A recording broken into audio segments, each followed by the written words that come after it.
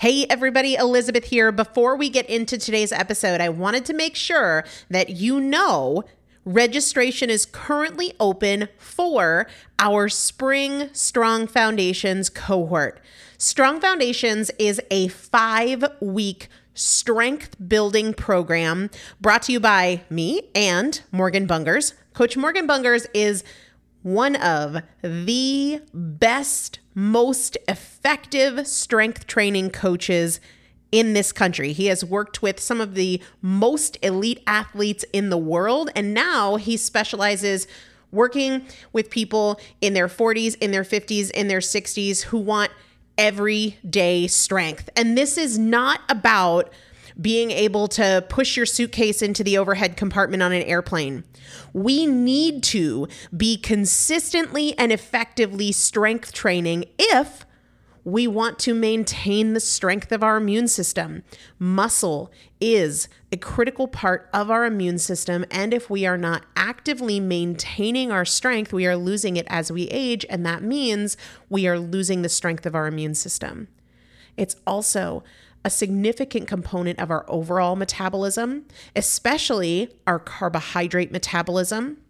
Muscle mass plays a huge role in energy, in mood, mental health, bone health, so many different things. This is just not optional, but a lot of us don't do it because we aren't sure what to do. We aren't sure what not to do. We aren't sure if we're moving well. We don't know how to accommodate for our physical limitations or our current level of fitness, and that is why you need a coach, and you'd be hard-pressed to find one better than Morgan Bungers. Now, here's the thing about fitness programs. I've experienced this. My mom, who's in her 70s, has experienced this, where you buy a fitness program and then you're like, okay, but I can't do that workout because I'm not fit enough, or I don't have enough balance, or I don't have that equipment, or that hurts my knees, or it hurts my back. And then you're sort of just left to figure it out yourself, which means we often don't do anything. The great thing about Strong Foundations is that Morgan and I are part of it every single day, and you have an unlimited ability to ask us questions in a group setting or via direct message so that Morgan can help you scale for you, for whatever equipment you have, for the time that you have, for your fitness level, for your body and your physical limitations. 5 weeks, there's 2 different tiers. There's a beginner intermediate tier. There's an intermediate advanced tier. The testimonials that we have received from our previous clients will blow your mind. You can check them out and also register for your spot by going to primalpotential.com/strong foundation. primalpotential.com/strong foundation. If you are an alum, if you have been through Strong Foundations before, I've already emailed you a renewal link with a special renewal rate, so please use that. If you don't see that email, let me know. For the rest of you, primalpotential.com/strong foundation. We start on May 13th, so grab your spot now. You will have these workouts for life. 4 workouts a week for 5 weeks, 2 different tiers. So you've got 40 workouts total. Plus, there is a 5-part series on your pelvic floor. That is an incredibly important part of your physical fitness, of your strength, of your core strength, of your overall health, of your ability to maintain functional mobility as you get older.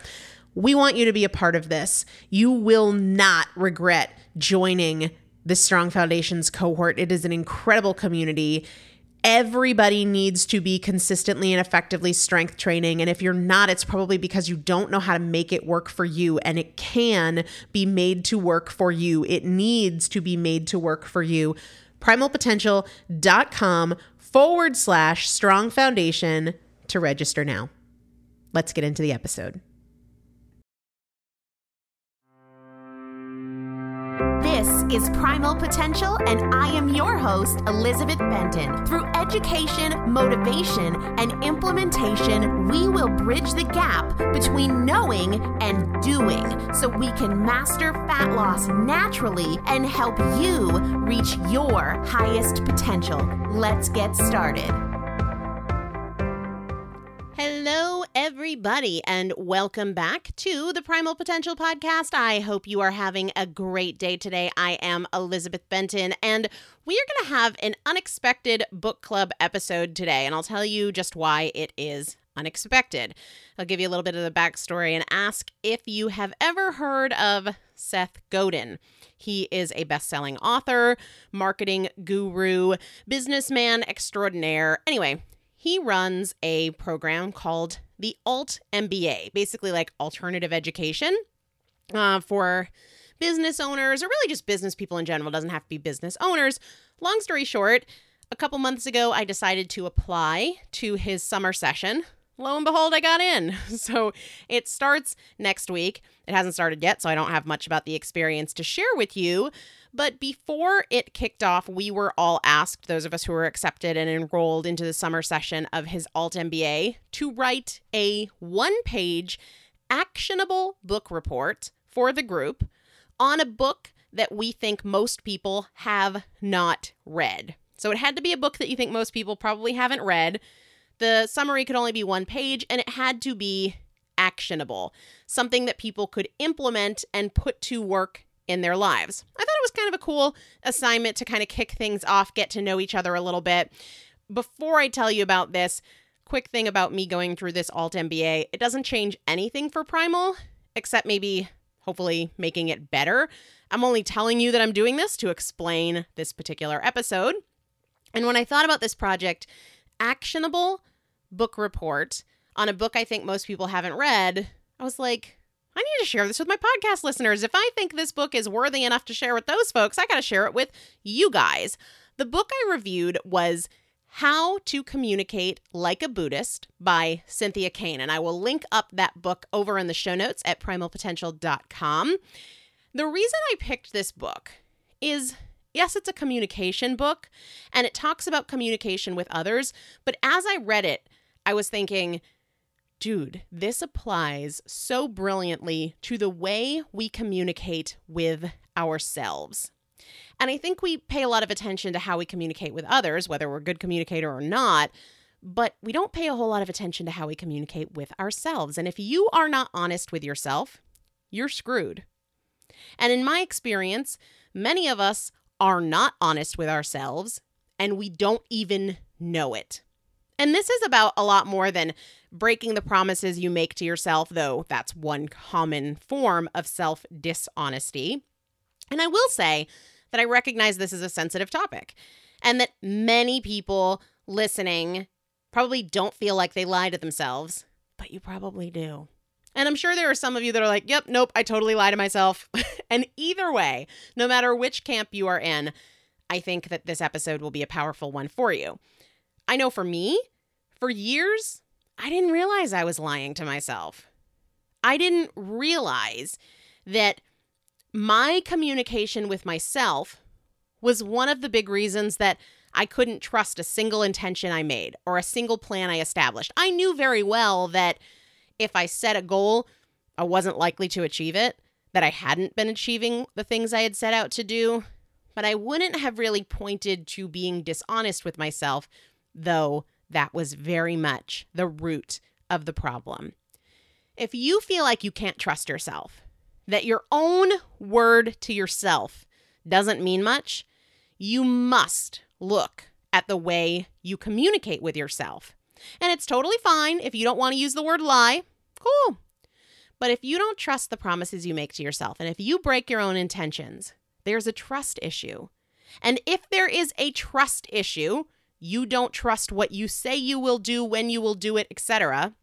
If there is a trust issue, there's a communication issue. One of the big issues before we dive into this one-page actionable book report is that we think in incomplete thoughts or ideas. Rarely do we think in complete and completely honest thoughts or ideas. And when we do that, when we think in incomplete sentences, incomplete thoughts, it's basically a lie of omission. And some of the most common ones I see or hear and have struggled with myself are things like, I'll start tomorrow. This one thing won't hurt. What's the point? I don't even care. The whole I don't even care right now used to justify making a choice that isn't aligned with what you really, really want or what you said you would do is a common one that I go through with many of my clients. It's a lie of omission because it's thinking, and more dangerously, making decisions based on an incomplete thought.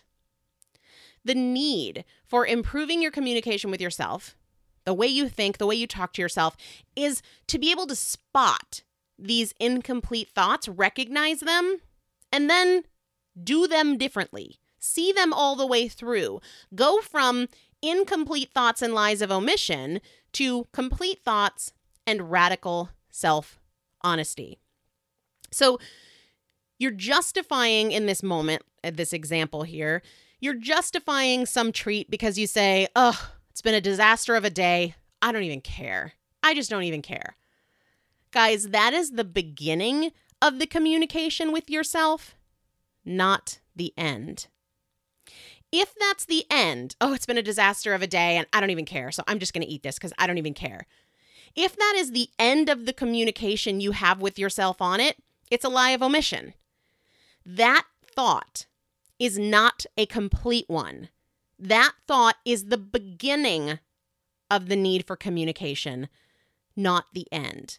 Make it a complete thought, right? And it's through thinking things like, if it's true that I don't care about what I eat, then what do I care about?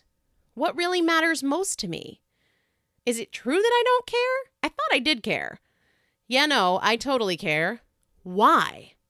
Why do I care about what I eat, when I eat, how much I eat? Why does that matter to me? And what is this thing, this trigger, pushing me to declare that I don't care? What's going on? What is the stimulus for me saying, screw it, I don't care? What's going on and what do I really need? And does this treat or this indulgence solve the problem? Or does it create another problem? Does it compound the problem? It's not at all about denying yourself the treat or talking yourself out of it. It's about communicating effectively and honestly with yourself. Make sense? I could go on and on and on and on and on about examples, and I'm not going to because I think hopefully we all kind of get the way we can communicate incompletely and have lies of omission, if not bold outright lies. My goal here is not to go into all the ways we can screw up our communication with ourselves, but I have two primary objectives. Point one, if you want to change your behavior, you must improve the way you communicate with yourself. Point two, here's how to do it. All right? And that's what I'm going to spend the rest of our time talking about today, the how to improve the way you communicate with yourself. And you do not have to get all of these ways that I talk about based on this book, but I think that if you get at least one of them, and then you say, I'm going to practice, and I'm going to practice, and I'm going to keep practicing, that can be a game changer. Look for opportunities to practice. Say less, think less, and pay more attention to what you are saying and thinking. So on to this actionable book report. It's intended to be brief and concise, but I'm going to add a little bit of my own thoughts here and there in between what I put together for the Alt MBA. Success depends to a large degree on how well you communicate with yourself and with others. Results and achievement benefit from, really even hinge upon, honest, effective, and clear communication. Excuses and procrastination stem from either dishonest or incomplete communication with yourself. The average person listens for only 17 seconds before interrupting. Listen more than you speak. And if you're wondering what interrupting has to do with communication with yourself, I think we see that same sort of pattern with ourselves that we do with other people. That's thinking in incomplete thoughts, cutting ourselves off. I want it, and now I'm on to the next thing. I thought about it, I grabbed it, I didn't think it through, or I don't even care. So I eat the cookie, and then, hey, look, a squirrel. We're interrupting our own thought patterns, and that is what leads to these incomplete thoughts and ideas. Finish your thoughts and let other people finish theirs. I included in the book report a quote from Rumi that's in the book. Raise your words, not your voice. Raise your words, not your voice. It's rain that grows flowers, not thunder. And when it comes to our communication with ourselves, we can see this as working to be patient and curious instead of critical and dramatic. Yeah, we might not yell at ourselves the way that we yell at other people, but we do get very deprecating. We do get emotional and dramatic and flustered. Raise your words, not your voice. Slow down, be reasonable, end the drama, and think more calmly and completely. Be helpful and strategic with your words versus reactive and emotional. A response is different from a reaction. Reactions are immediate, automatic, emotional, and not thought out. Responses are balanced, mindful, and helpful. Be on the lookout as you go through the day. When are you reacting? When are you responding? When can you interrupt a reaction and slow down to create an appropriate or a helpful response? The book references the elements of right speech. Tell the truth. Don't exaggerate. Don't gossip. Use helpful language. The big ones that I think represent an improvement for our own communication with ourselves: don't exaggerate and use helpful language. For example, you are not starving. You're hungry, but the exaggeration doesn't help. It often creates more problems than it solves. And you aren't stuck. That's not helpful language. It's language focused on the problem, not on the solution. A couple of the tactics that the book talks about: don't should on yourself. The word should implies judgment and overlooks what you can do right now and your personal power over choice. Should is a word of wishing and judging and lacks ownership and action. An example that I'm sure we've all had is, I should order a salad. You're sort of judging yourself and you're wishing for something else. Better would be, I could order a salad and I'm choosing a burger. That reflects ownership. Or, I will order a salad because ... which reflects action, right? Another tip in the book is avoid the but pattern, and that's but with one T, not two. And it suggests replacing the word but with the word and. And you'll see I just used that in example with the salad. I could order a salad and I'm choosing a burger. It's not, I could order a salad, but I'm choosing a burger. And I'm choosing a burger, right? An example here would be, it was a good day, but I didn't get everything done that I needed to.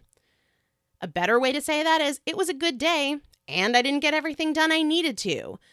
Don't convince yourself that one circumstance negates or minimizes another. It can be a good day, and you didn't get everything done that you hoped you would, right? Another tip from the book: tell the whole truth.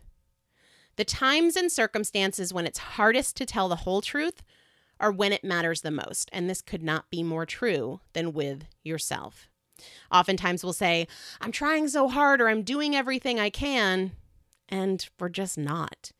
Tell the whole truth. Don't think in incomplete thoughts. Tell the whole truth. One of the elements of right speech I reiterated here: don't exaggerate. When we exaggerate, we are out of balance and being dishonest. Be mindful of extreme words like always, never, best, and worst. Don't exaggerate. Lastly, say less. Limiting your words can actually make you more expressive. Pay attention to when you should stay quiet and pay attention to when it's necessary to really do the talking. So I think these are powerful guidelines for communication with other people, for sure. But as with all things, change begins with us. And it's great to trust other people, but it's not enough if you don't trust yourself. And most of our distrust, if not all, stems from poor communication with ourselves. Dishonesty, lack of transparency, exaggeration, judgment, criticism, not using helpful language.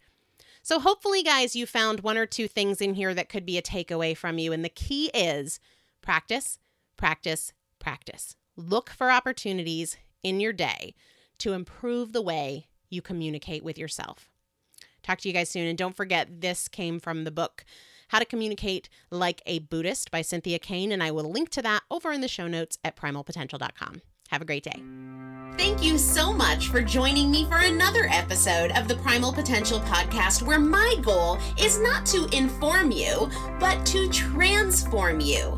And if you would like to receive free motivation and strategy and recipes, workouts, meal ideas every week right to your inbox, just text the word primal to the number 44222 or go to primalpotential.com/join. It's a great way to get the tools, the strategies, and the practical implementation assistance that you need to create your own transformation between podcast episodes. Just text the word primal to the number 44222 or go to primalpotential.com/join. See you there.